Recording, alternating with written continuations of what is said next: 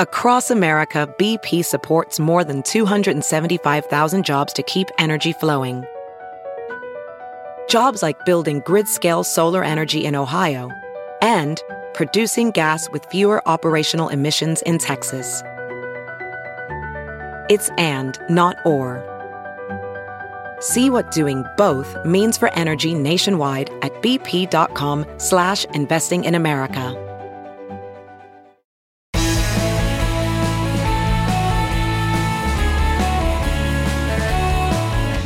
Hello, friends and neighbors. It's another Friday and time for another Reporters Roundtable on the Bill Press Pod this snowy morning in our nation's capital. As we wrap up the news of the week with three of our top political reporters, thanks so much for joining us. And they're off to the races. A huge win for Donald Trump in Iowa. And now it's on to New Hampshire on January 23rd, just 4 days away, which has turned into a one-on-one battle between Nikki Haley and Donald Trump, with Ron DeSantis, in effect, conceding New Hampshire and placing all of his chips on South Carolina, for better or for worse. But in fact, is it already over? Donald Trump, meanwhile, is bouncing back and forth from the campaign trail to the courtroom, expressing equal disdain for his political opponents, his courtroom adversaries, and judges. Meanwhile, arguing that as president, he should have had total immunity for all of his actions, even actions that crossed the line, as he put it. And we've seen this movie before on Capitol Hill. With the help of Democrats, Speaker Mike Johnson narrowly escaped another government shutdown, but will he manage to save his job? And still unanswered, what happens to continued aid to Ukraine and Israel? Will there be an immigration deal? Oh, so many questions. Let's get some answers from today's panel who braved the snow to make it to the roundtable this morning. Lynn Sweet, columnist and Washington bureau chief of the Chicago Sun-Times. Hello, Lynn. Good morning. Jason Dick, editor-in-chief of CQ Roll Call and host of the Political Theater podcast. Hi, Jason. Good morning. And David Jackson, national political correspondent for USA Today. Hello, David. Hey, Bill. How you doing? Okay, so we get so wrapped up in the numbers in Iowa, the numbers, the polls in New Hampshire and everything. But I want to take a little different take this morning, heeding the advice of Jay Rosen, often quoted professor at New York University, who's been telling the media for months now, don't focus on the odds, focus on the stakes. So let's look at first, not what's at the odds of Donald Trump's winning, but the stakes if he does. He has said it pretty clearly, Jason, in the appeals court in Washington, on Truth Social a couple of days ago, and last night appearing with Sean Hannity on Fox News, Donald Trump's agenda. What is your closing message to the people in New Hampshire? It's very simple. It's make America great again. The president of the United States, and I'm not talking about myself, I'm talking about any president, has to have immunity. Because if you take immunity away from the president, so important, you will have a president that's not going to be able to do anything. Because when he leaves office, the opposing party, president, if it's the opposing party, will indict the president for doing something that should have been good. Full, total immunity, even for actions that cross the line. Jason, doesn't this kind of turn our idea of the presidency on its head? It really does, I guess. You know, he hasn't really hid this though, right? I mean, like there was always sort of lurking there, and then it became more explicit with the court cases. And now it's just like part of the campaign that he should have total immunity, whatever that means. You know, I guess it means that he can do anything he wants. I mean, his lawyers argued that he could, theoretically, he could order the assassination of a political rival, and unless he was impeached and removed impeached by the House and removed by the Senate from office, he could get away with it. So he is saying he is above the law. And what's extraordinary about this is that we just haven't had, since Richard Nixon, we haven't had to plumb these sort of questions.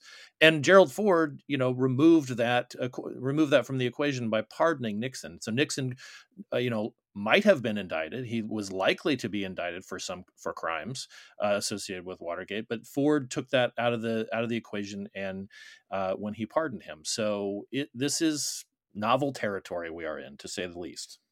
Lynn, at the same time, former President Trump is saying, if were he to get back in office, he would use the Justice Department, turn the Justice Department or weaponize it to go against Joe Biden. So it's true for Trump, but not for Biden? Well, don't look for consistency here, but I think what's important, one of the genius parts of how Trump succeeds is his gift of communication.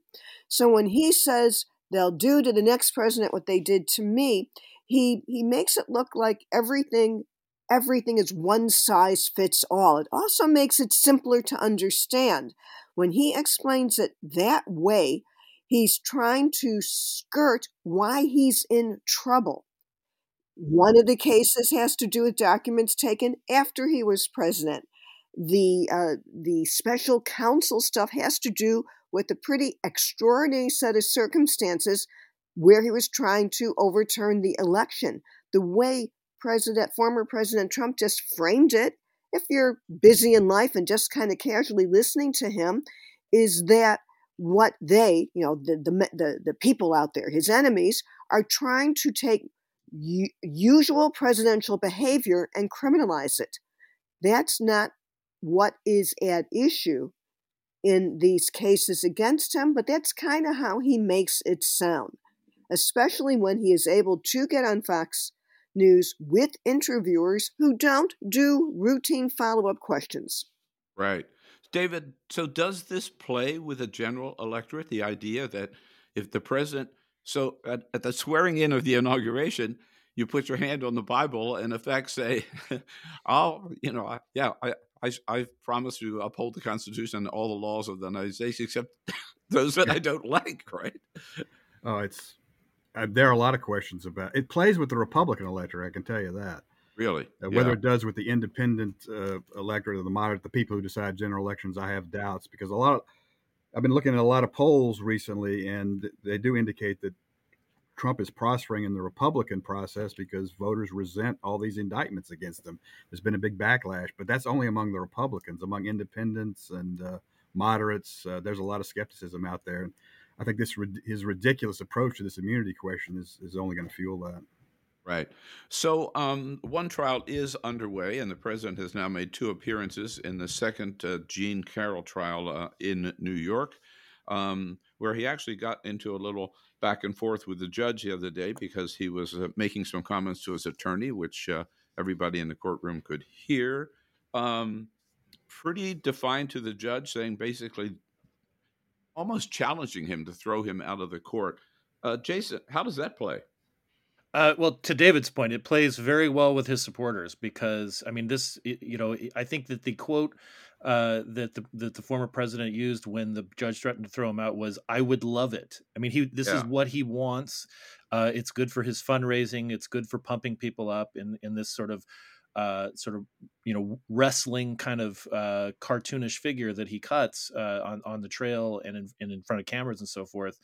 But to David's point, I don't know how this is going to play with people who are legitimately concerned that somebody who has already had a judgment against him in this case for defaming Jean Carroll and then continues to defame her and then goes into the courtroom and makes comments about her. I don't know how that will particularly play with people who are not avid fans of Trump. Well, I want to ask you, pardon me, Lynn, how this plays particularly with women. We know the comments he's made about her, for which he was found charged with an order to pay $5 million for defamation in the first trial. Then he defamed her again, allegedly, and he's back in trial again to see if he has to pay, how much more he has to pay, and he won't stop. He left the courtroom a couple of days ago, went across the street to one of his properties, and makes this statement. This is a person I have no idea, until this happened, obviously, I have no idea who she was. and nor could I care less. It's a rigged deal. It's a made-up, fabricated story. And I, frankly, am the one that suffered damages. I should be given money, given damages. How's that play with women? Well, I'm flattered that you think I speak for all women, but let me just analyze it in terms of whether or not, let me make it a more narrow question. Will this earn him more female votes than he otherwise would have gotten? And Bill, my analysis is probably not. It helps solidify his base. It helps firm up the women who otherwise would be for him. It may motivate some of his base vote to walk through snow or cold in New Hampshire to get to him. And this case also might have contributed to his big win in Iowa. So when it comes to the question of will the court antics in this defamation case win him more votes in New Hampshire and looking forward, my analysis is women who are for him may just be fortified this and be more motivated to turn out. It's hard to imagine how this can expand his female base. Doesn't it just, and again, you can't speak for all women, certainly I can't, but doesn't it just perpetuate this notion that the answer to being accused of sexual assault is attacking the woman? Well, let's fine-tune the MO of Donald Trump. He always flips the accusation over in everything. President Biden says this election is about democracy. Then Donald Trump says this election is about democracy is on the line. There's a sexual claim of defamation for a sexual act. He just blatantly says, no, it was on me. He does this all the time, and he does it successfully. Right. So, David, I want to look at Donald Trump's strength given now the trial we talked about is not a criminal trial. There's also the financial fraud trial in New York, not a criminal trial, but 3 criminal trials coming up, right? One in Georgia, one in Florida on the documents, and one here in Washington on January 6th. 3 out of 10 people that turned up at the caucuses in Iowa said that they could never vote for him if he were convicted, faced a felony conviction. NPR showed that 1/3 of Republican voters nationwide would not vote for him were he convicted of any one of those crimes. And NPR's poll also showed among all voters, 70% of general election voters, Democrats, Independents, and Republicans, said they would not vote for anybody who'd been convicted of a felony. Are we paying enough attention to that, or are Republicans paying enough attention to that, or is it really meaningful? I think it is meaningful, and I think Trump is paying attention to that. That's why he's so desperate to delay all of these trials. Good point. It's just, but I think in terms of our business, I mean, there's a sense among some reporters, I think, that Trump is somehow invincible and has these magical powers, and also a feeling that the Republicans say that they would react negatively to a guilty verdict. But if that were to happen, there would be other countervailing circumstances to where they would find a way to just write it off, that Trump's base is solid no matter what. But I do think that he will have some drop off if he is actually convicted in one of these cases. I think it would be a big problem for him, and I think he knows that. Again, according to that NPR report, 75% of independents said could not vote for somebody convicted of a felony. Well, that gets back to the point about looking at the numbers for independents right now, and I think that will stick, and that will get worse if for conviction. And that's the big worry, is that the people in the middle, and there are still some, the people in the middle will really just start to turn away from Trump if he's actually convicted and is a convicted felon run for president. I don't see how that works. All right, can't avoid it. Down to the odds, down to the horse race. Jason, is it all over? I would say that yes. I mean, in a word, our colleague, Ginger, say that one of her, sort of messages to a lot of the reporters is that this is basically 2 incumbent presidents running against each other. If it was anybody but Trump, who was ahead, who won by 30 points in Iowa, or who, is ahead in the polls from, so far ahead of Nikki Haley, so far ahead of DeSantis, we would have, sort of started already. The question would have been settled. All these variables do make it different, though. I mean, like all these cases, all these trials, the fact that that is always hanging over. And as David said, this is why Trump would love to put off these trials until after the election. So, I mean, it is. I look at this as the general election has started. It really kind of started a while ago. I don't think when Nikki Haley is making, kind of her last stand in New Hampshire, she's still far behind in the polls there. And then in her own state where she was a two-term governor, she's behind, by dozens and dozens of points and polling. I mean, I just don't see where this happens. It reminds me of some of the magical thinking of a lot of Republicans that something would happen and save them from Trump in 2016. And it didn't. He just kept on rolling.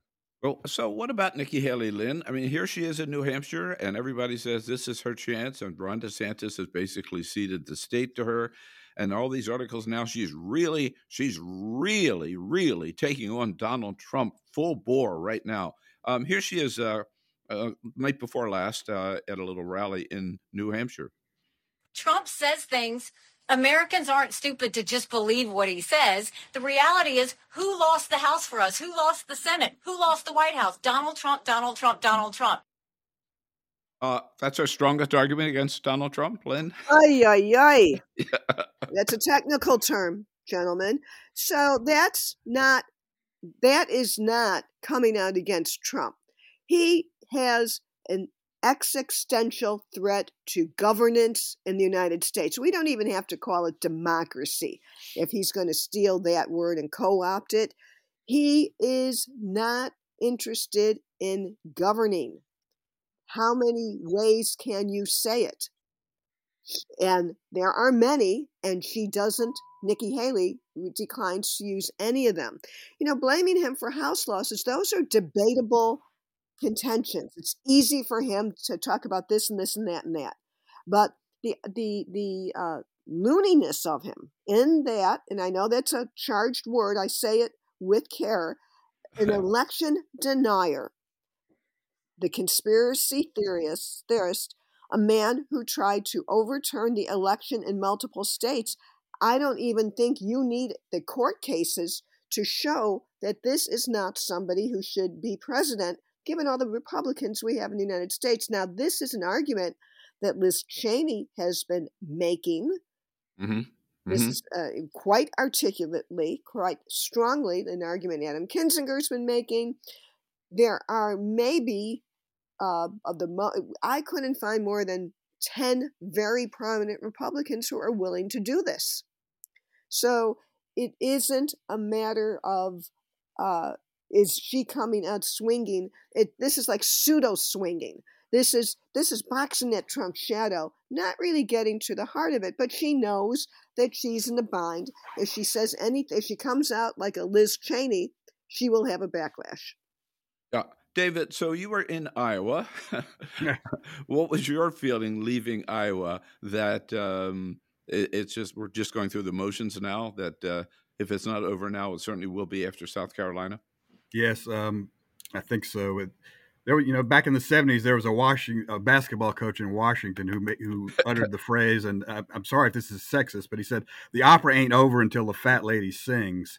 And I don't think the fat lady has sung yet, but she's certainly clearing her throat. And I think there's no much doubt about that. My take on Iowa was I thought I got there last week, and I thought the Iowa caucuses were already over. It was clear Trump was going to win. The only question was how big his number was going to be. And my impression was that everybody, the Republican professionals, were all getting ready for New Hampshire because Haley was showing some movement there and the polls were tightening. But you know what? After Monday night and the returns came in and Haley finished third, she didn't overtake DeSantis like she thought she would. It just seems like a gloom really set in among the non-Trumpers, and now they do think it's inevitable. And frankly, I've detected a lack of enthusiasm from Haley since she's been in New Hampshire. I think it's very odd. And all of which is to say is that, yes, I think Iowa ended the race, and we are just going through the motions right now, strange as it may seem. Yep. And we went through the motions this week in Washington, D.C. to keep the government open, well, at least for another month, which is considered, or 2 months, a success story here in Washington, D.C. After a quick break, we'll get into that and what may lie ahead in terms of a deal on immigration and Ukraine and lots of other good stuff that we still didn't have a chance to get to on today's roundtable. And we'll be back with Lynn Sweet from the Chicago Sun-Times, Jason Dick from CQ Roll Call, and David Jackson, USA Today, here on the Bill Press Pod. Today's roundtable is brought to you by the good men and women of the SAG-AFTRA union. That's my union, proud to be a member, 160,000 strong, representing all different aspects of the entertainment industry, from actors on the big screen to on stage, on Broadway, TV anchors and journalists as well across the board under President Fran Drescher, bouncing out of a successful strike last year with the Writers Guild, and now the entertainment industry on the big screen, on the little screen, and on stage is all back in business. Good for them, good for us. We salute the members of SAG-AFTRA. Check out their website at sag-aftra.org. Have you heard you can listen to your favorite news podcasts ad-free? Good news! With Amazon Music, you have access to the largest catalog of ad-free top podcasts included with your Prime membership. To start listening, download the Amazon Music app for free or go to amazon.com/ad-free news podcasts. That's amazon.com/ad-free news podcasts to catch up on the latest episodes without the ads. As you write your life story, you're far from finished. Are you looking to close the book on your job? Maybe turn a page in your career. Be continued at the Georgetown University School of Continuing Studies. Our professional master's degrees and certificates are designed to meet you where you are and take you where you want to go. At Georgetown SCS, the learning never stops, and neither do you. Write your next chapter. Be continued at scs.georgetown.edu/podcast. Ready to elevate your home? Picture this: central heating, a cozy fireplace, or your dream walk-in closet. Build a backyard oasis, go green with solar panels, or start a business. It's all possible with Figure's home equity line of credit. Unlock up to $400,000. Apply online in 5 minutes. Funding in as little as 5 days. Head to Figure.com and transform your home. Figure Lending LLC, DBA Figure, Equal Opportunity Lender, NMLS 1717824. Terms and conditions apply. Visit Figure.com for more information. For licensing information, go to www.nmlsconsumeraccess.org.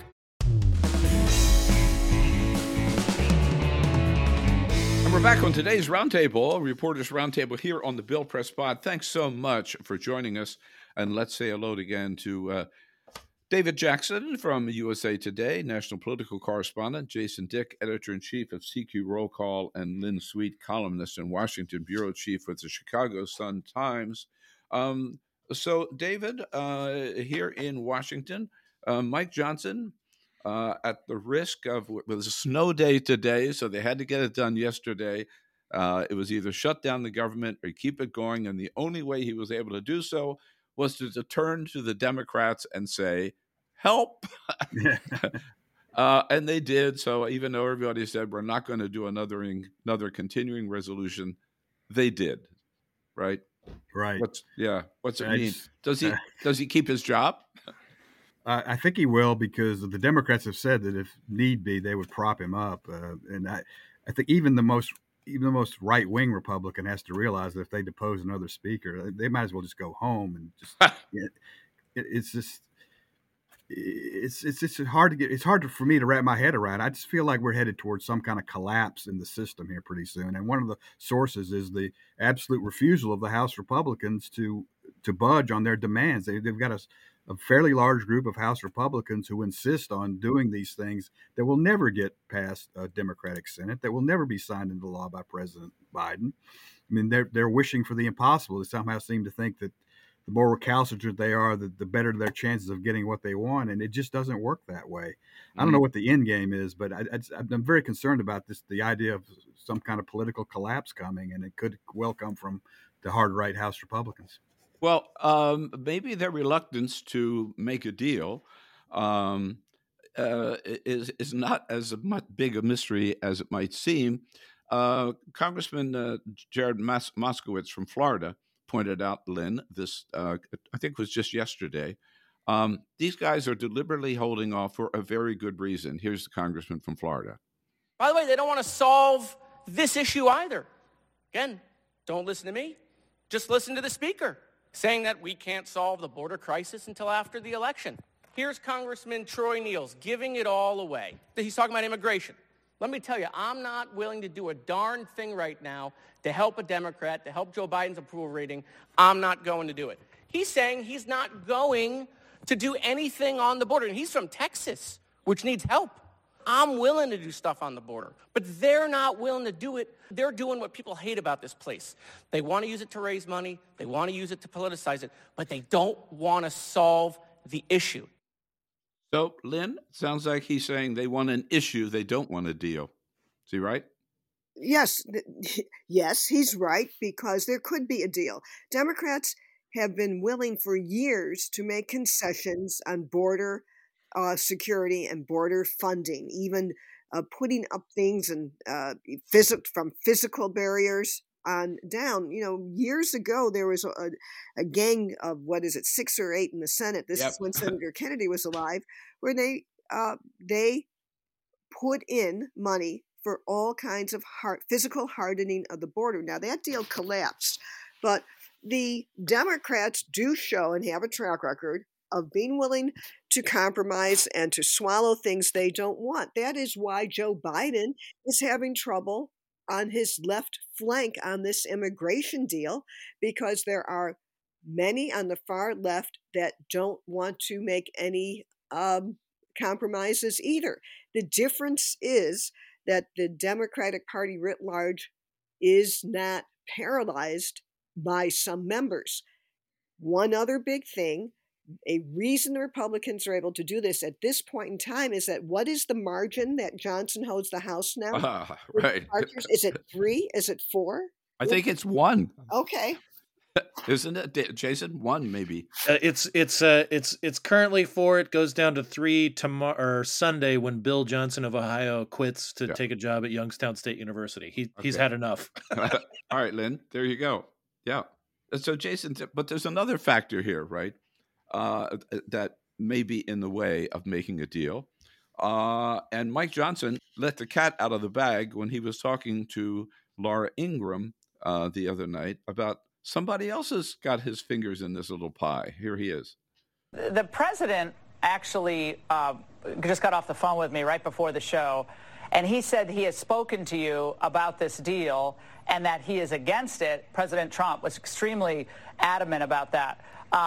Your reaction to that? Yeah, President Trump is not wrong. He and I have been talking about this pretty frequently. I talked to him night before last about the same subject. We don't have the text of whatever the Senate has cooked up yet. And so we have to reserve judgment, I think, to see what comes out of it. So, Jason, of course, Laura should know it's the former president, right? Right. Yeah. But Trump is in there. I don't think they're allowed to say that, the former president on these shows. But so Trump is in there saying, "Don't make a deal. Don't make a deal. Don't make a deal." Yeah. No. And with Moskowitz quoting Troy Nels, Nels has been he said this multiple times, and all I can say is believe them. They don't want a deal. They don't want to give any wins to the president, to President Biden, to the Democrats, even to some of their own members. I think that they're perfectly content to just sort of let this, kind of stasis continue, and it's not in what they perceive as their interests to solve any problems, because that's to be a little bit more cynical about it from me too, is that I don't think that they actually have the legislative chops to do this. Mm-hmm. They're so out of practice, and they're so used to just whining and complaining about things, and just sort of stamping their feet about what they want and getting angry when they don't get it, that they actually don't know how to legislate. They don't know how to negotiate in a meaningful way, and these margins, which keep getting smaller, are don't help, because they can't work with Democrats, or they won't work with Democrats, and they can't work among themselves. So they're just in this spot. And what they do know is that they can just complain about how bad things are as they continue to make things bad. Just a couple of other little issues here I just wanted to touch with each of you on before we wrap and get your favorite story of the week.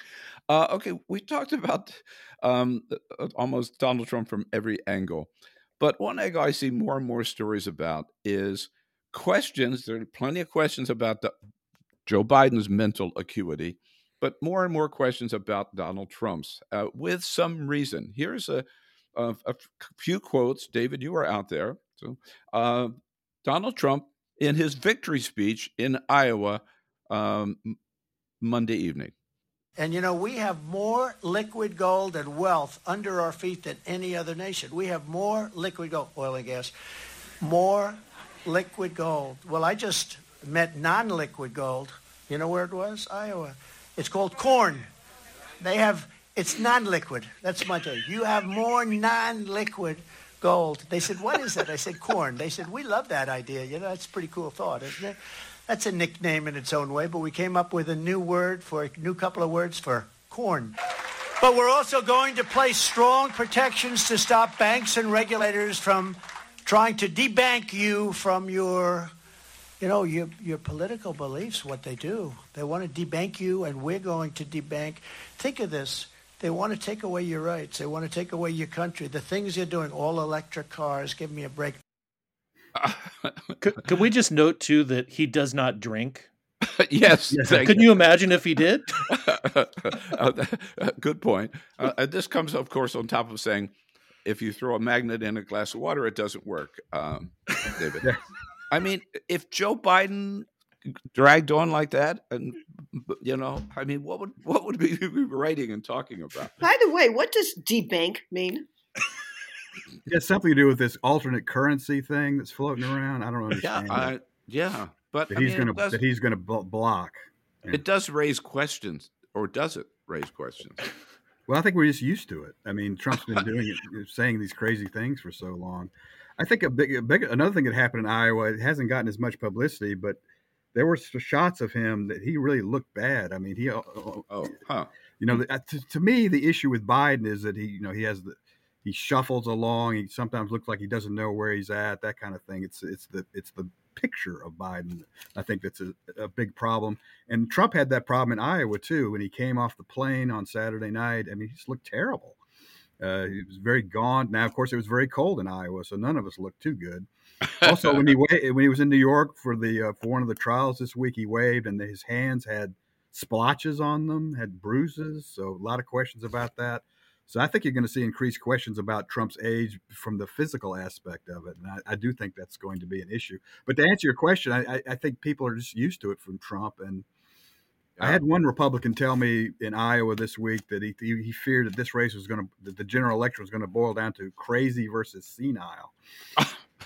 But I'm not sure it's that bad, but I think that's the perception that's going on out there. Okay, a lot of comments on that.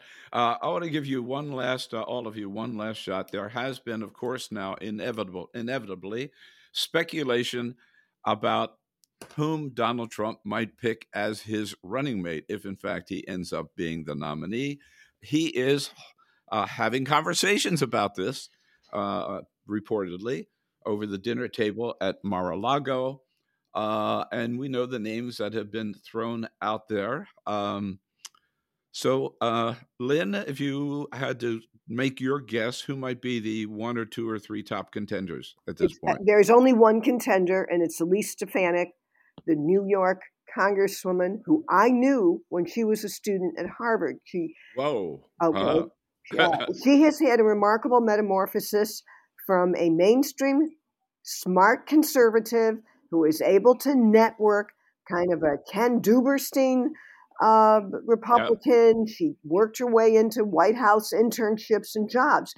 And then, along the time of Trump's first impeachment, she not only had a conversion, but she had, it wasn't just taking a few steps toward him. It's this full embrace. And she's kind of on a high now because she has, she did do a good job when it came to questioning those 3 university presidents about standing up to anti-Semitism. I think that kind of gave her a exposure to people outside of the Fox News network loop. And, so you have to, I try to be a fair analyzer. You give her one. I have been watching her since she was a college student to see this remarkable trajectory where it has vaulted her to the top levels of Republican House leadership, but at a cost. Mm-hmm. But that's who I think he's going to pick. He's a female, young, articulate. All right, Jason, what do you think? I also think that Stefanik has the inside track, but I would also throw out the wild card in more senses of the word than one in Carrie Lake. I know Carrie Lake is running for the Senate in Arizona, my home state, but she also has a good relationship with the president. And if for some reason Stefanik, if more people in the primary electorate realize that she has an education and grew up and went to elite schools in Albany and so forth, and she falls out of favor because of that, Carrie Lake is ready to step into the breach. Wow. I noticed that neither of you mentioned Nikki Haley. David Jackson, you cover this pretty closely. At this point, who do you think the front runners are, or front runner is? Well, I'd have to agree with that Stefanik is the front runner right now. But I want to add what I think is going on is I think there are a series of tryouts going on. And Vivek Ramaswamy obviously failed his tryout. So I don't think he's in the running anymore because of the dust-up they had in Iowa. I think in terms of Haley, I do think some Trump people made overtures that got into the press about, hey, what do you think? Would you be willing to be vice president? I think Haley's kind of rejected those, so I think that's in the past. Stefanik, they tried her out in New Hampshire, so yeah, we're in the midst of her tryout, and I think Trump's gonna, seriously consider her. But I want to add that a couple of people close to him told me that don't expect him to pick someone who would threaten him, and don't expect him to pick someone who has 2028 designs, because he doesn't feel like he wants to be upstage, and that would seem to me would be against Stefanik and certainly against Haley. You have a point with Elise Stefanik, yeah. Right. So yeah. But another tryout something that's going on right now. We've only been able to get the edges of it. For example, is I still think Tim Scott has a shot at this, but his tryout is going on now because they are urging him to endorse him before the New Hampshire primary and certainly before the South Carolina primary. So if Scott has any chance at all, we'll know soon enough if he endorses Trump.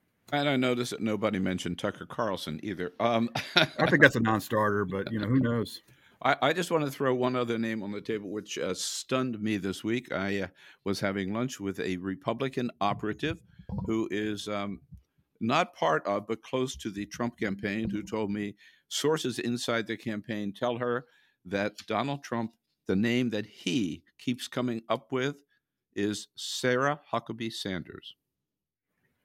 I think that's right. Although he's mad at her because he felt like she dragged her feet on her endorsement. But yeah, I think that's a possibility. Only a one-term governor, though, and there'll be some resistance. Right, but she would not have to give up her seat to run. Elise would have to give up a seat. Well, that's a good point. I haven't thought about that. That's a big deal. Yeah, so throw that name in the mix as well. Huh? Yeah, okay. I think that works. All right. Well, that's a good wrap for the week here. Lots to think about over the weekend. A great big thank you to Jason Dick, to David Jackson, and to Lynn Sweet. Before you guys run off to start shoveling snow this morning, how about sharing with us what's one story that caught your attention this week, stopped you in your tracks, and said, "Oh my God, how about that?" Made you laugh or cry or at least scratch your head. David, you want to start us off? Not a lot of good. This is always the hardest segment for me. But you know what? Given your intro, I'm going to pick the idea that of Asa, poor old Asa Hutchinson. Oh, yeah. He finally pulled out this week, and the DNC, for some unknown reason, issued a snotty statement, said, we would comment, but we didn't realize he was still in the race.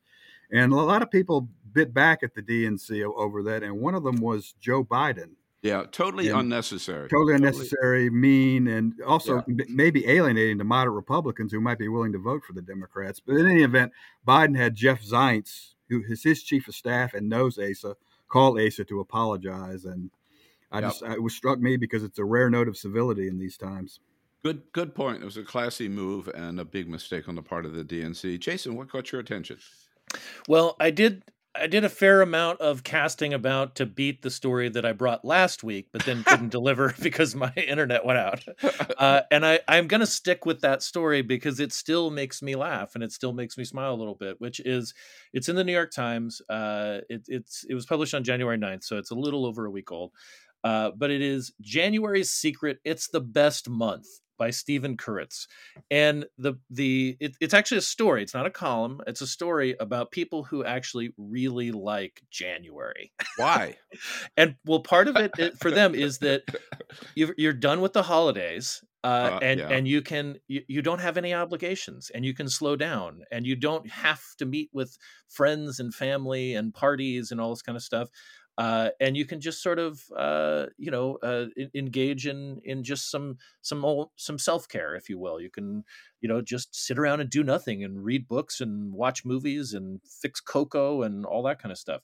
Now, it is a little hard for me to get totally into January. Being from Arizona, I'm used to a little nicer weather, even in January. But I really, for some reason, the holidays really knocked me for a loop this year or last year, and I was really happy to have a month that was a little bit more wide open. And this is a really nice, this is a fun story. And listening to the quotes from people who are these sort of January apologists also is a lot of fun. Happy January. Happy January, everybody. Lynn, happy January to you. And how about your favorite story? I think it's a story that is showing a sign of what's ahead. Senator Bernie Sanders in the Senate vote resoundingly lost his bid for a resolution tying aid to Israel to examining its record on human rights.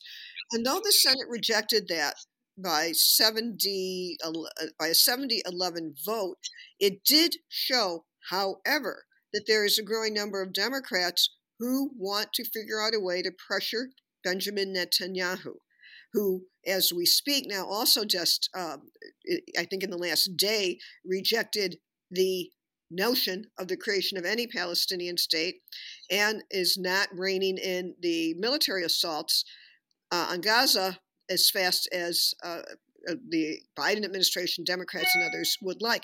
I say this absolutely saying that Israel has a right to defend itself and that Hamas started this war, but the justifiable war by Israel is being conducted by Prime Minister Netanyahu in a way that he is not being able to justify to the United States. And though Sanders lost this vote, there are others, including Senator Durbin, who's working with Senator Kaine, trying to find some ways of putting strings attached for some oversight if there is to be more money sent in a supplemental to Israel for military assistance. I thought it was significant, too, that Senator Sanders, his resolution was not for a ceasefire, a total ceasefire, right? It was for the State Department to investigate the human rights record. And so I would just kind of say that in a very complex situation, maybe just trying to do one thing first, either get a, you don't have to call it a ceasefire to get a ceasefire. Rein in the attack, do something to get the hostages back. Okay, step one, you could, and I don't want to sidestep serious allegations, but if you put too much on a plate, you don't get anything done. Okay, thanks, Lynn. And my story is not a favorite story necessarily, but I found the most important story that I saw this week. It was in yesterday's Washington Post, and I just want to. This is about one of the January 6th assailants who was sentenced to 5 years for assaulting police officers. And I just want to read the part of the opening paragraph of this Washington Post story. So this guy, his name is Kenneth Bonowitz, 6 feet tall, 6 feet 6 inches tall, nearly 300 pounds. He launched himself through the air, slammed his forearms into the throats of 2 police officers, one of whom suffered back injuries, so that he was forced to retire from the Capitol Police Force. Then he proceeded to attack 6 other police officers, including lifting one officer in a chokehold putting her in a chokehold and lifting her off the ground, again, assaulting 6 police officers before he was finally brought down with chemical spray. I just found that an important story to refute once and for all the idea that Donald Trump and Marjorie Taylor Greene and Lauren Boebert and Elise Stefanik are putting out there that these people are patriots or that they are hostages or that they should all be pardoned. These are criminals. They assaulted police officers. And every time Boebert or Greene or Donald Trump praise them, I think it's important that us in the media tell the truth about exactly what they did and what happened. I was glad to see this in the Washington Post, and I hope there are more stories like that. And with that, a great big thank you to, again, today's panel. Check them out and follow them when they're not on the Bill Press Pod. David Jackson, find him at USA Today, national political correspondent. Lynn Sweet, of course, in the Chicago Sun-Times, where you can find her column and her reporting as Washington bureau chief. And Jason Dick, either listening to the Political Theater podcast or following CQ Roll Call, where he's editor-in-chief. And thanks to all of you for listening. Now, just got 2 more jobs. Number 1, have a great weekend, everybody. And then number 2, come back and see us again on Tuesday for the next edition of the Bill Press Pod. We're going to be talking to our foreign policy expert, Joe Cirincione, about what's happening, the latest in the war between Israel and Hamas, what's happening about getting aid and medical assistance to the people of Gaza and to the remaining hostages there, and what about the United States attacks on the Houthis? Could this really keep going and escalate into a wider war in the Middle East? Joe Cirincione will bring us up to date on all of what's happening in the Middle East and all the other foreign policy hotspots around the world. That's next Tuesday. We'll see you then on the next edition of the Bill Press Pod.